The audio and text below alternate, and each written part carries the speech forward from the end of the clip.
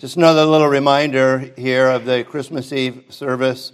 Some of you might remember, if you've been here for a long time, that I don't even know if we were married, but my wife, or fiance, or Jen, whatever she was then, was like, "Will, does this church have a Christmas Eve service?" And I'm like, I don't think we do. And it's like, well, maybe we should have one. So we decided to have one, and the only people who showed up were her family. It's like they had one row. It was the Wagner family. But since then, it's grown into, a pretty big event. And I do hope that, even as we'll see in the sermon today, that we are all participating in seeking to get the message of the gospel out. That should be part of what we're doing. And I know sometimes there's not a natural segue in our just normal conversations with people to move into that type of conversation. But this is a time of the year when it's pretty natural. And in order to make it even easier for you, we've made up these cute little invitations to the Christmas Eve service. And so, there are people who don't go to our church, but they will come to that because people are looking for something even to form a tradition where you can come and sing some carols. And I promise that the message will not be like 55 minutes long. We try to get in and out in 1 hour and give kind of a basic gospel message where we can come and just hear once again those words that should be so soothing and redeeming to our souls. So these are out in the lobby, and I don't know how many we have. Take all you want, but use all you take. All right, we are in Revelation chapter 20, so buckle up. We are in verses 4 through 6, which may be the most controversial 3 verses in the entire Bible. And so this morning you're going to hear, at least the way I understand, the way these verses should be understood and applied to our lives. I've entitled the message this morning, Reigning with Christ. Revelation chapter 20, verses 4 through 6. Hear now the word of God. And I saw thrones, and they sat on them, and judgment was committed to them. Then I saw the souls of those who had been beheaded for their witness to Jesus and for the word of God, who had not worshipped the beast or his image, and had not received his mark on their foreheads or on their hands. And they lived and reigned with Christ for 1,000 years. But the rest of the dead did not live again until the 1,000 years were finished. This is the first resurrection. Blessed and holy is he who has part in the first resurrection. Over such the second death has no power, but they shall be priests of God and of Christ, and shall reign with him 1,000 years. Thus far the reading of God's word. Let us pray. Truly, Father, the words before us have had multiple interpretations by good and godly men and women throughout the ages. We do pray, Father, that there would be clarity in our minds and hearts as to the message that you are giving to us through these words, that they may tell us of you. They may tell us of your glory, of your power, of your might, of your redeeming love. And we do pray that as we look at them, we would also understand what your call is in our lives to participate in what you are doing. And may we embrace that call, that great commission, with willing hearts. Grant us the wisdom necessary for these things and the love within our hearts to be who you would have us be. We pray in Jesus' name. Amen. As I have mentioned previously, chapter 20, I believe, of Revelation is above all a missionary chapter. Christ has given us the Great Commission. We read in the end of the Gospel of Matthew so clearly to disciple the nations. There's a call to disciple the nations.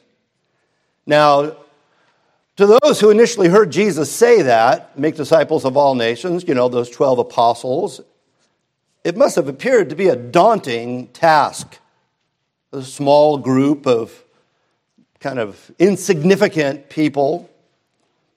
How could it possibly be that this first century Middle Eastern man named Jesus would be the Savior and Redeemer of the world?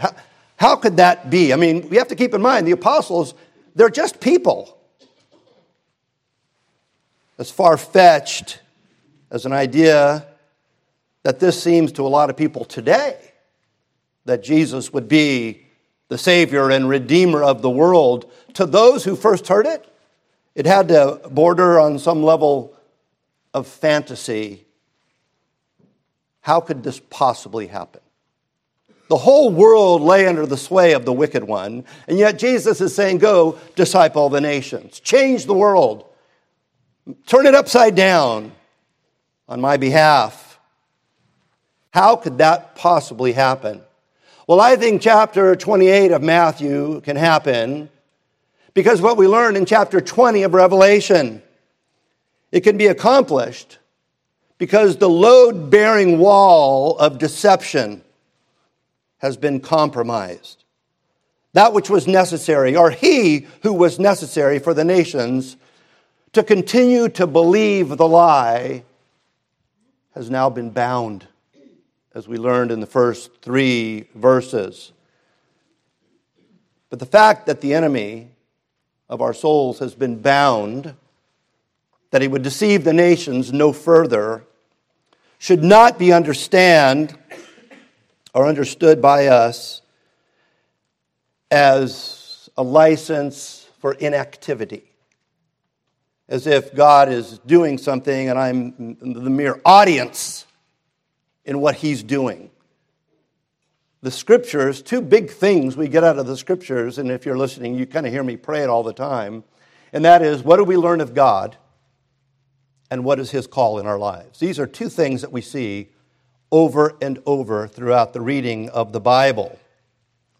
Now, if you recall, chapter 19 of the Revelation portrays Christ riding on a white horse. You've got this, and again, I would argue that that's him going through history, this great commission. He's on a white horse, and he's wearing a garment dipped in blood. But as we read chapter 19, we recognize that Jesus is not the only one on a white horse. To be sure, his garment is the only one dipped in blood. But there's a whole army of people, of beings, a part of the creation, that are on white horses. We are not, friends, and if I can, I have to insert either a movie or some sporting analogy, right? We are not in this game of redemption as those who sit on the bench. You know, you have teams. I have a team I coach, my son's team. We have 11 guys on the team, but only 6 can play at one time. 5 of them are on the bench. That's right math, isn't it? But in this game of redemption, if you're on the team, you are in the game. We all have a role to play. And I think that's something we learn in this chapter. And I saw thrones, we read, verse 4, and they sat on them, and judgment was committed to them. Then I saw the souls of those who had been beheaded for their witness to Jesus and for the word of God, who had not worshipped the beast or his image, and had not received his mark on their foreheads or on their hands, and they lived and reigned with Christ for 1,000 years. So we start off here in verse 4 with a reference to thrones. And as I've mentioned before, thrones is a word used in the Revelation over and over. I mean, it's in Revelation 10 times more than the rest of the New Testament put together. What are these thrones? Who's on these thrones? And maybe more importantly, what are they doing on those thrones?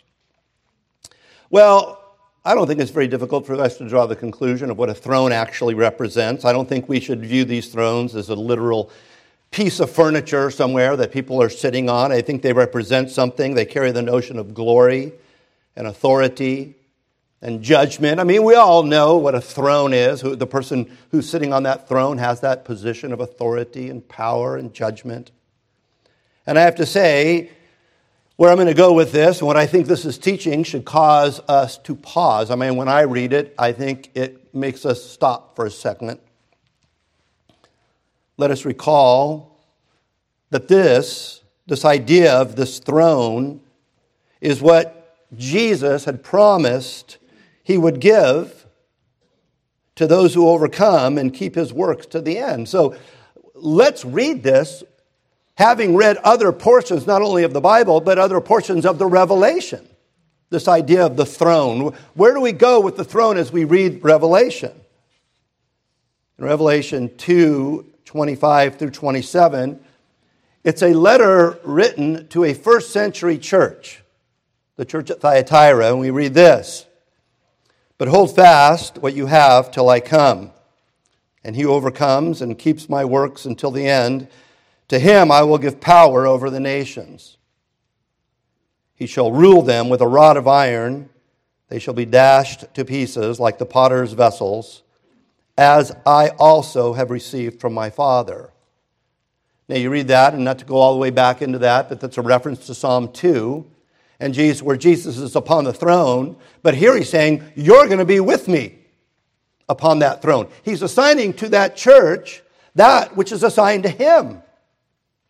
More clearly and more specifically, in terms of the use of the word throne, we see again to the first century church at Laodicea these words in Revelation 3:21. Because if you remember correctly, these 7 letters to 7 churches have a recurring theme, right? Jesus is introduced in terms of the power and authority that we see of him in the first chapter.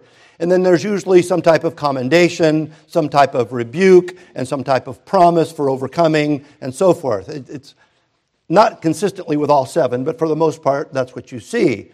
But here's a promise that we see in Revelation 3:21. "To him who overcomes, I will grant to sit with me," where? "On my throne, as I also overcame and sat down with my Father on his throne." So that's what this idea of the throne carries. But more specifically, so who is sitting on these thrones? Now, this language of sitting on the throne is nothing new. But who are the people? Is it just the 24 elders? Who's on the throne? Now, keep this in mind. And the reason I highlighted the idea that these promises are made to the first century church, when you read your Bible, whatever you think the Revelation is teaching, it had to have some application to the very people who received the letter in the first place. You can't read the Revelation as if it only had application to the last generation of history. They read it, and they were promised that if they overcame, they would sit on the throne. Did Jesus not keep his promise? Is that not written primarily to them, and then by further application to others? You see, when you read this 4th verse of Revelation 20, there is a temptation to read it as if this idea of being on that throne is reserved for higher-tiered Christians or just martyrs. But we have to understand this. It is perfectly acceptable in terms of a translation to read this as applying to all those who have persevered in the faith. Those beheaded, to be sure, but also to those who had not worshipped the beast or his image and had not received his mark on their foreheads and hands. And that pronoun who actually could be translated, and it is translated other places, whoever. Whoever has not taken the mark of the beast. Whoever has not put upon their foreheads and their hands his mark. Now, I don't want to go all the way back to that, but I know and maybe it'll be one of the hot topic Sundays, this idea of the mark of the beast. But let me tell you, I don't think it's a tattoo. I don't think it's a subcutaneous computer chip. I don't think it's a hand stamp at Disneyland, and you could laugh at that, but there are people I know who would not go back into Disneyland because they thought, and in the direction Disney has taken, maybe it's got a little more legitimacy. But this idea of the mark of the beast is a parody of the mark of God. You see the mark of God way more in the Bible than you see the mark of the beast. And that idea comes all the way out from Deuteronomy chapter 6, where you have the law of God upon your forehead and upon your hand. We see it in Ezekiel, where the mark of the God's people is put upon those who are going to escape the judgment. We see it also in the Revelation. Just so you understand, the mark of the beast on your forehead and on your hand refers to the way you think and the way you behave. It is your faith and your works.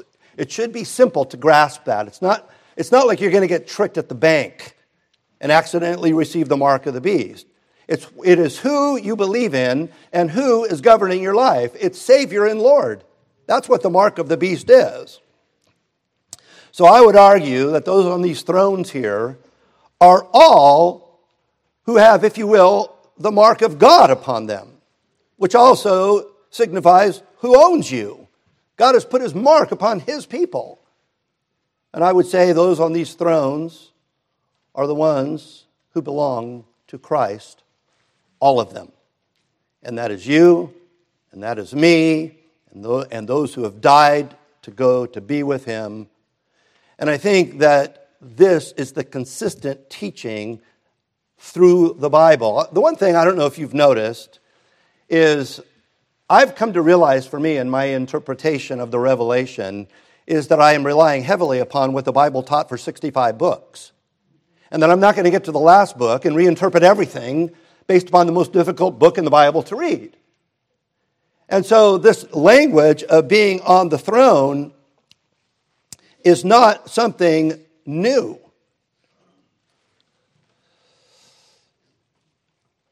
Where are the believers right now? I mean, obviously we're sitting here. But in a spiritual sense, where are we? Ephesians 2, 4 through 6, I think puts it so nicely.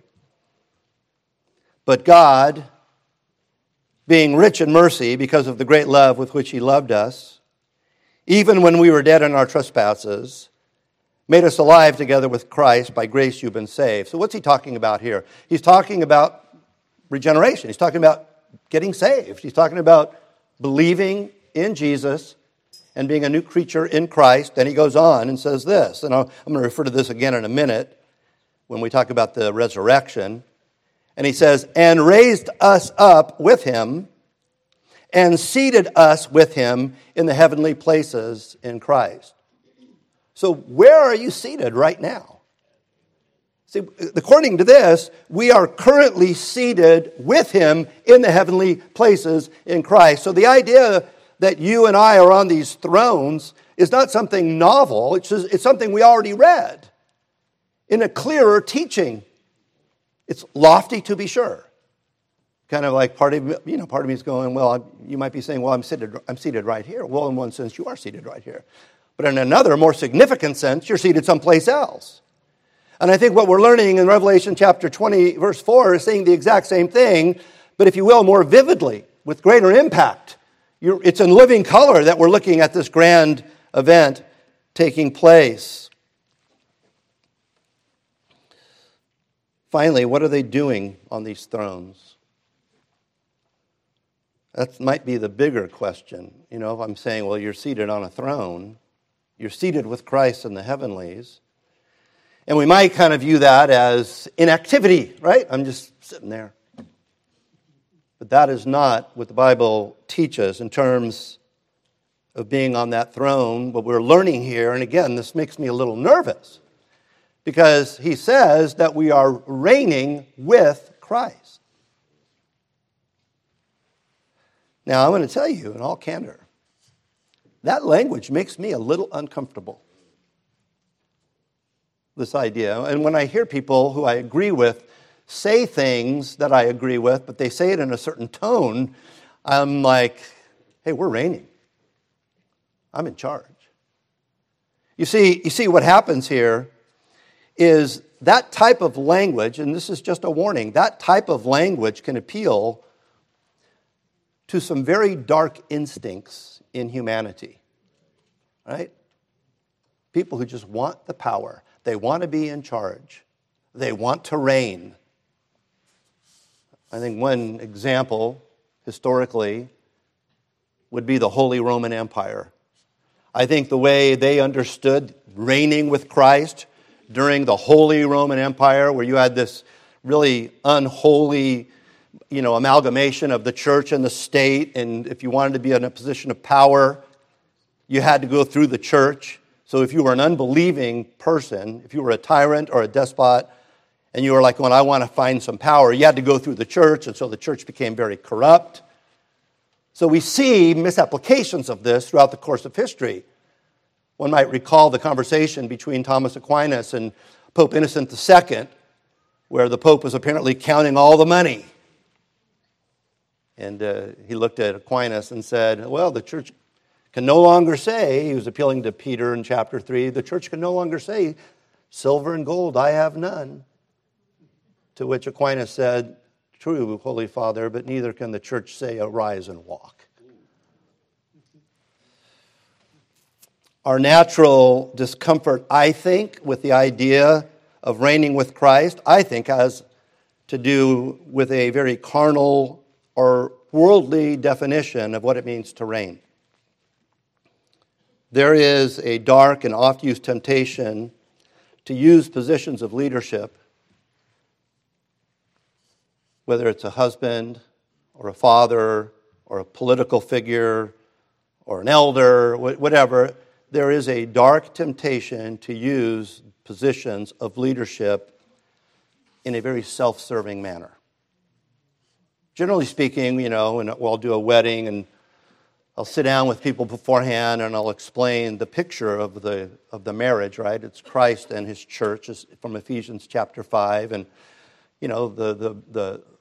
the bride is called to put herself under the care. Literally, hupotasso is the Greek phrase. It's a military term to go, she is kind of going, you are my husband and I am put under your care. You're the leader. You're the head of the household.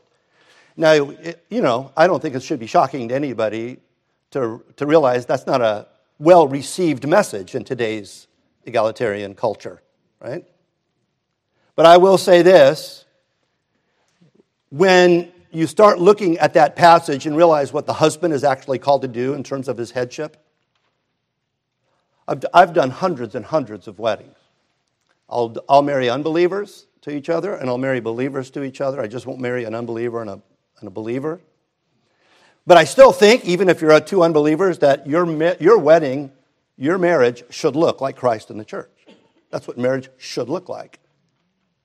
And when I finally explain what the roles are to two even unbelieving people, when I say, you as the wife are called to submit to the husband, and you can see, the discomfort.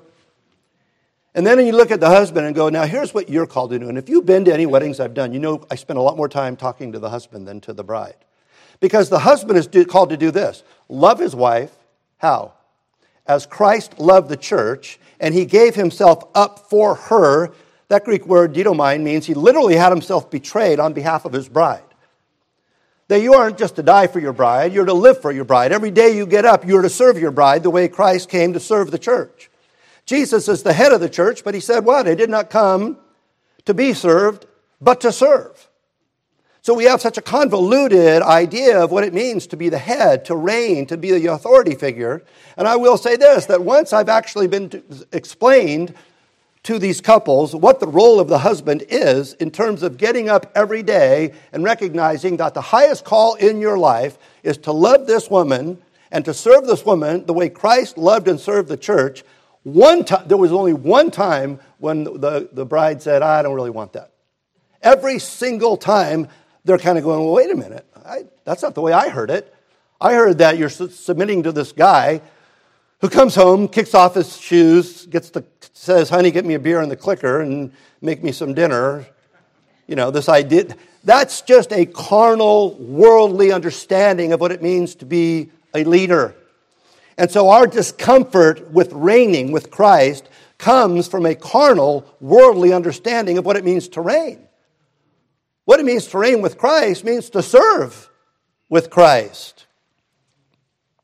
A little bit more on that. Some have suggested, I think, that this reigning is analogous to worship. So when we're together, we're worshiping. I think there's some merit to that. But others have suggested, I think with even greater merit, that this reign appeals back to the dominion mandate at creation. which is why I picked the call to worship that we had today. At creation, mankind was commissioned by God to have dominion over the fish and the birds and the cattle and all things. That is a commission given at the very beginning of recorded history. And we are called to be faithful stewards of God's creation. I mean, the ultimate environmentalists. Not in the worldly, cultic, idolatrous way that environmentalism is handled, where human beings are a blight to the world and need to be exterminated so that algae can live or something. But it's this idea that we are called to care for the world in which God has placed us. And now let me just reread that portion of Psalm 8, verses 4 through 9. What is man that you are mindful of him, and the Son of Man that you visit him? For you have made him a little lower than the angels, and you have crowned him with glory and honor. You have made him to have dominion over the works of your hands. You see, this idea of reigning applies to that, this idea of having dominion. God has put you in charge of the creation. You have made him to have dominion over the works of your hands. You have put all things under his feet, all sheep and oxen, even the beasts of the field, the birds of the air, and the fish of the sea that pass through the paths of the seas. O Lord, our Lord, how excellent is your name in all the earth. And what's interesting and also a little disquieting about this is a passage that applies to Jesus, and yet it applies to us. Because we have been called one with Christ, that we are sitting with him on his throne. I mean, this language of unity is what we see Jesus praying for in the high priestly prayer in John chapter 17. Father, make them one with me as you and I are one. This idea of union with Christ, we are called to be that. But of course, this reigning servanthood goes way beyond the mere physical environment. We're not just called to recycle. Paul addresses the battle that this kingdom of priests, which is what we're called, are to engage in. Listen to the extent of this reigning, of this serving. We read it in 2 Corinthians 10, 3 through 5. For though we walk in the flesh, we do not war according to the flesh. For the weapons of our warfare are not carnal, but mighty in God for pulling down strongholds, casting down arguments, and every high thing that exalts itself against the knowledge of God, bringing every thought into captivity to the obedience of Christ. You see what's going on here? I mean, do you understand what's happened? At the fall, all of creation went off kilter. And we, you and I, are called to participate in the restoration of that which went south at the fall. We're called to be part of that. And that restoration pertains, according to Paul here, to every thought. They call it the noetic effects of the fall. The way human beings think has been affected by the fall. And Paul is saying, no, we need to help people think rightly. We need to utilize where God has put us in terms of this throne, in terms of reigning, to lovingly bring forth wisdom into a lost and dying world that doesn't understand wisdom. Again, this shouldn't be thought of as something new. I'm not presenting some new doctrine here. All of this, everything I'm saying right now, is contained in the Great Commission. What are we to do in the Great Commission? All authority has been given, right? Christ says, I have all authority in heaven and earth. And I would argue with that comes the binding of Satan. And then you have the commission. And go and do what? Make disciples, baptize them, and then what? Wish them luck? Teaching them to do what? To obey all that I have commanded. Every thought. Now, let me just back up a little bit here. Some of you, if you're sharing what I'm teaching with your friends and they're like, what is he talking about? I didn't see a movie about that. And whether or not you agree or disagree that this is happening in Revelation 20, verse 4, you may disagree, and your friends may disagree that that's what this passage is talking about. But what I just said, the Bible clearly teaches. I just happen to think the Revelation makes a lot more sense if we allow what we've already been taught in the Bible to kind of have a ruling interest in how we read this. It shouldn't be so novel that we're on a throne. It shouldn't be so novel that we're reigning with Christ. These are things that the Bible's already taught. But we need to utilize that post in our lives in a loving, thoughtful, humble way, and not as a mere power grab, which, as I said, has happened historically. Verses 5 and 6, but the rest of the dead did not live again until the 1,000 years were finished. This is the first resurrection. Blessed and holy is he who has part in the first resurrection. Over such, the second death has no power. They shall be priests of God and of Christ and shall reign with him 1,000 years.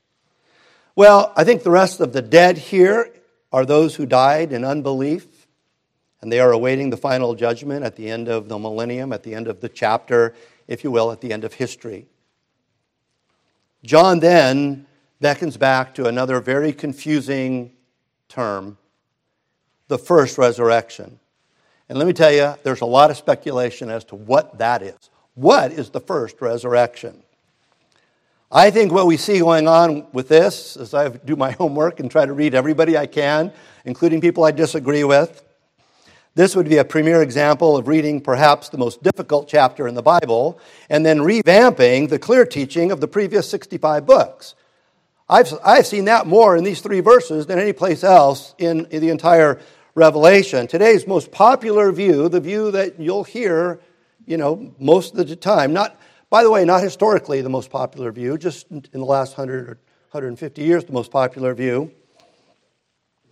has to understand multiple physical resurrections. That's where they go. They're like, Dr. Bunsen said that he had heard, and I couldn't find who this was, that there were certain people who believed in up to 7 resurrections. Now, like I said, I couldn't find that, but it was quite easy to find those who would believe in 2 and usually 3 resurrections. So you got the first resurrection, and a lot of people are going, well, there's 3 resurrections. Let me just give you, we can talk about it today. I don't have the graphs done yet. Where's Gracie? Gracie, you might have to help me with the graphs somehow this week of the millennium. All right, but for example, the current popular view is called premillennialism, premillennial dispensationalism, and they basically believe in 3 resurrections. You have a partial second coming where Jesus comes partially down, and there's a thing that they call the rapture, where believers are raptured. That's a resurrection. That's where, in case of rapture, the bus driver is going to be gone and the bus runs into the whatever. I do believe in a rapture, although I don't call it the rapture, I call it the resurrection, and I don't think it's going to be a secret. But you have that resurrection. And then, if you know the way it unfolds, there'll be a 7-year tribulation period.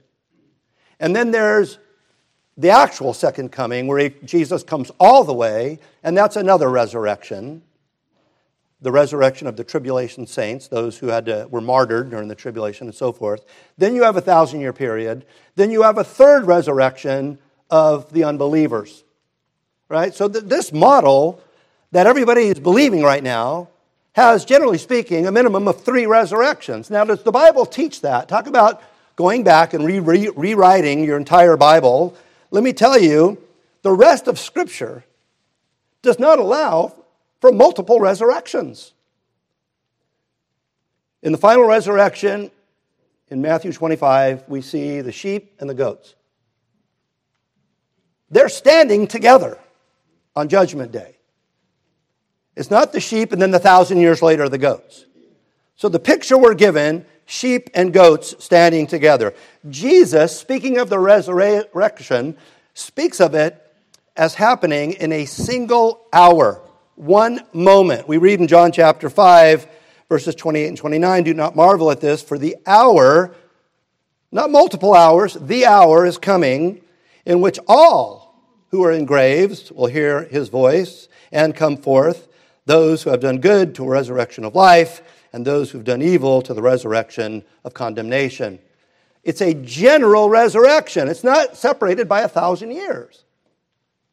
I find it mystifying that we have an entire generation of Christians who know these verses and yet believe a system that doesn't comport with what we see not just one or two times, but we see over and over. We see the same thing taught in Daniel chapter 12, verse 2.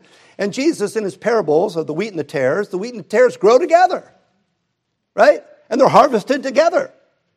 As a matter of fact, in that harvest, the tares are harvested first, then the wheat, right? So you don't have the judgment of the wicked after the judgment of the redeemed.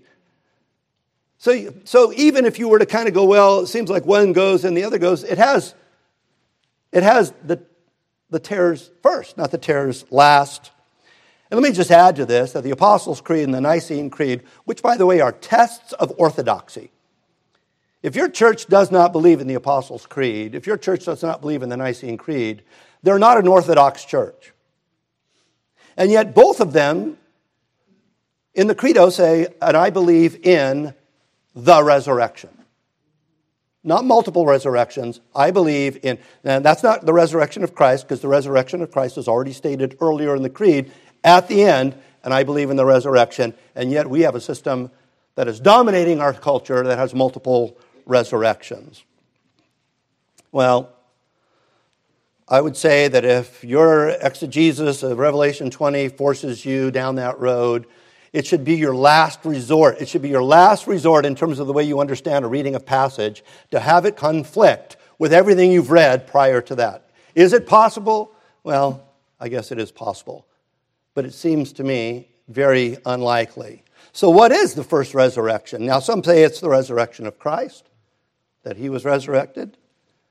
He is the first fruit of the resurrection and so forth, and we follow, and I don't have a big problem with that. I think the upside of that is it doesn't really force you to kind of revamp all of your theology.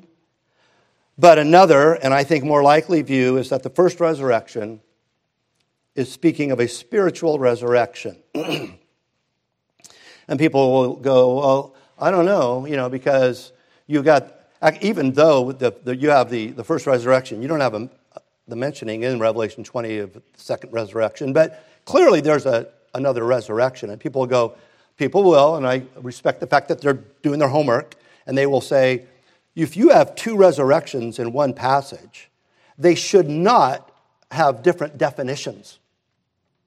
I respect that, except for this.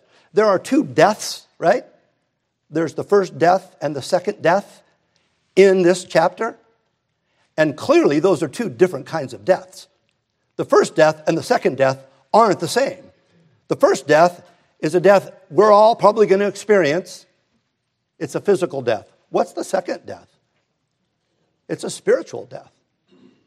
So in that same passage, you have the word death being used in two different ways, and I think it's perfectly acceptable if you want to maintain some consistency throughout the Bible to have resurrection used in two separate ways as well. John, by the way, the same author, in his gospel, kind of combines these two things very close to each other. In John 5:24, he writes of the passing from death into life spiritually, where he writes this, most assuredly I say to you, he who hears my word and believes in him who sent me has everlasting life and shall not come into judgment, but has passed from death to life. So we see this idea of you were dead, now you're alive. And then it's almost immediately followed by what we've already read, the physical resurrection, where Jesus says, do not marvel at this, for the hour is coming in which all who are in graves will hear his voice and come forth, those who have done good to a resurrection of life, and those who have done evil to a resurrection of condemnation. So we see John has already done this. He's already taken this idea of regeneration and coupled it with resurrection. He did that in his gospel. And now he's writing the Revelation. And I'm going to argue he's doing the similar thing. Add to this how our regeneration, that is the idea of being born again, is often spoken of in language that mirrors resurrection terms. Let me give you a couple of examples of that.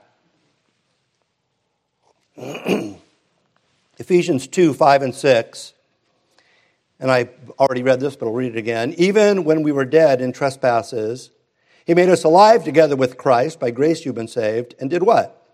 And raised us up. Now, that's not the Greek word anastasis, where the word resurrection.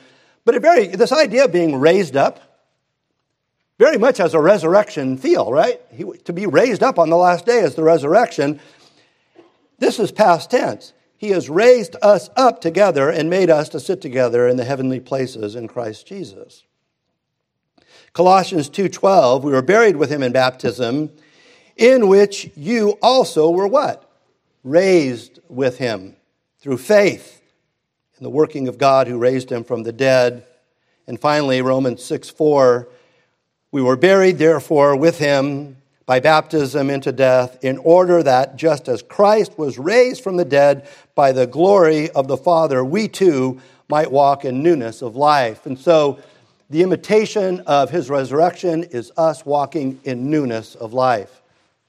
And as the very passage indicates, and there's a clue right in the passage, it is due to the first resurrection. And this is a place, by the way, if you have my notes, there's a major typo. It's one of those typos that make the sentence mean just the opposite. The typo is, it is due to the first resurrection that the second death has now power. Okay, it should read, has no power. Right, so please correct that before you give this to your friends. The reason the second death has no power over us is, at least primarily, not because of a physical resurrection. The reason the second death has no power over us is because we've been born again. It would appear from this passage that this kingdom of priests, and that's what you are, you're a kingdom of priests, are to exercise the Great Commission. We are to go out and exercise the Great Commission without fear and without fear of death. Even the beheaded are living and reigning with Christ. And if we belong to Christ, and I do pray that that's true of everybody in this room and everybody who hears this message at any time, if we belong to Christ, we may still die, we most assuredly will. But let's not lose this. The second death has lost its sting. When Paul says, "O death, where is thy sting?" Let me tell you, as somebody who's been up and close and personal with a lot of death, I feel the sting of it. What do you mean there's no sting of death? It's the second death that's lost its sting. We still feel the pain of the first death. Even Jesus wept at the death of his friend. I think if you have an understanding of the Christian faith where you have no sorrow for the death of loved ones, you're misunderstanding. The Christian church is not to be a church of Mr. Spocks, We are to feel, right? But the second death has lost its sting. And so in this message, let's not lose the beauty of the fact that if you have been involved in that first resurrection, that second death has no power over you. It's that second death, by the way, that people should be more concerned about. And Jesus put it this way in Matthew 10:28, "Do not fear those who kill the body but cannot kill the soul, but rather fear him who is able to destroy both soul and body in hell." So friends, in summary, so far from this being a record of the events that happen after the second coming, this passage, I would argue, is a glorious call to participate in what God is currently doing in history. The liar and his lies will dominate no longer. He is a defeated enemy. His ability to deceive the nations has come to an end. But let me just take one more step here, because you're kind of going, well, wait a minute, because it still seems like people are believing a lot of lies. I understand that. It's a process. But in order for the lies to be quelled, somebody has to start telling the truth. To reign with Christ means to herald the truth. The King has come. Bow the knee to the King. He's a loving, sacrificial King. He's not a king who just stayed distant. He entered the very history he created, and he became one of us. And where we failed, he succeeded. And we are to proclaim that. We are to herald that. That is to be front and center, that we have a Savior who's overcome death on our behalf, who has in fact crushed the head of the enemy of God's people, and has won a victory that you and I can't win. If we lose that, none of this means anything. We have to open our mouths and not cloister ourselves in some corner. You know, people go like, oh, well, the road is narrow and few who are those who go through the door. Well, that may have been true when Jesus said it, but that's not a prescription for the history of the church. That was true of that moment, but there's a call. And we've gone over this before, right? But the nations would come and bow before Christ. Rather than bow before who they're bowing before. And everybody thinks they're not bowing before anybody, and everybody's bowing before somebody. And I think H.B. Sweet pretty well when he said, the picture presented to the mind, he's talking about this chapter, is that of a state or society, or a state of society, in which Christian opinion is dominant and the positions of influence and authority are held by believers. And again, this should not be thought of as some kind of megalomaniacal, power-hungry. But he goes on and he says they're held by believers and not, as in the age of St. John, by pagans and persecutors. People are like, oh, we don't want a theocracy, we don't want God, we need to keep God separate and all that stuff. And you're going, okay, well, who's in charge? Pagans and persecutors. And the history's full of that. Christ should be on the throne. In our little conference here, during Q&A, somebody asked, if you had one word to give, one quick message to give to the rulers of the world regarding, the Christian faith, what would it be? It's always hard, right? One little message and you have all the rulers. And the message I thought was pretty simple, and that is, kiss the Son. It's as simple as that. Kiss the Son. And when the Revelation was written to herald that truth, to do what he's talking about here, often meant death. That's why Paul says we are accounted as sheep for the slaughter. See, the routine response to an unbelieving world, by an unbelieving world, to the message of the truth is hostility. And people will say, well, if that's true, how can you have such an optimistic view of where this is all going to go? I was listening to a guy who I really respect but vehemently disagree with on this issue. And he was adamantly saying to his church of 10,000 people, you need to understand that in history we lose.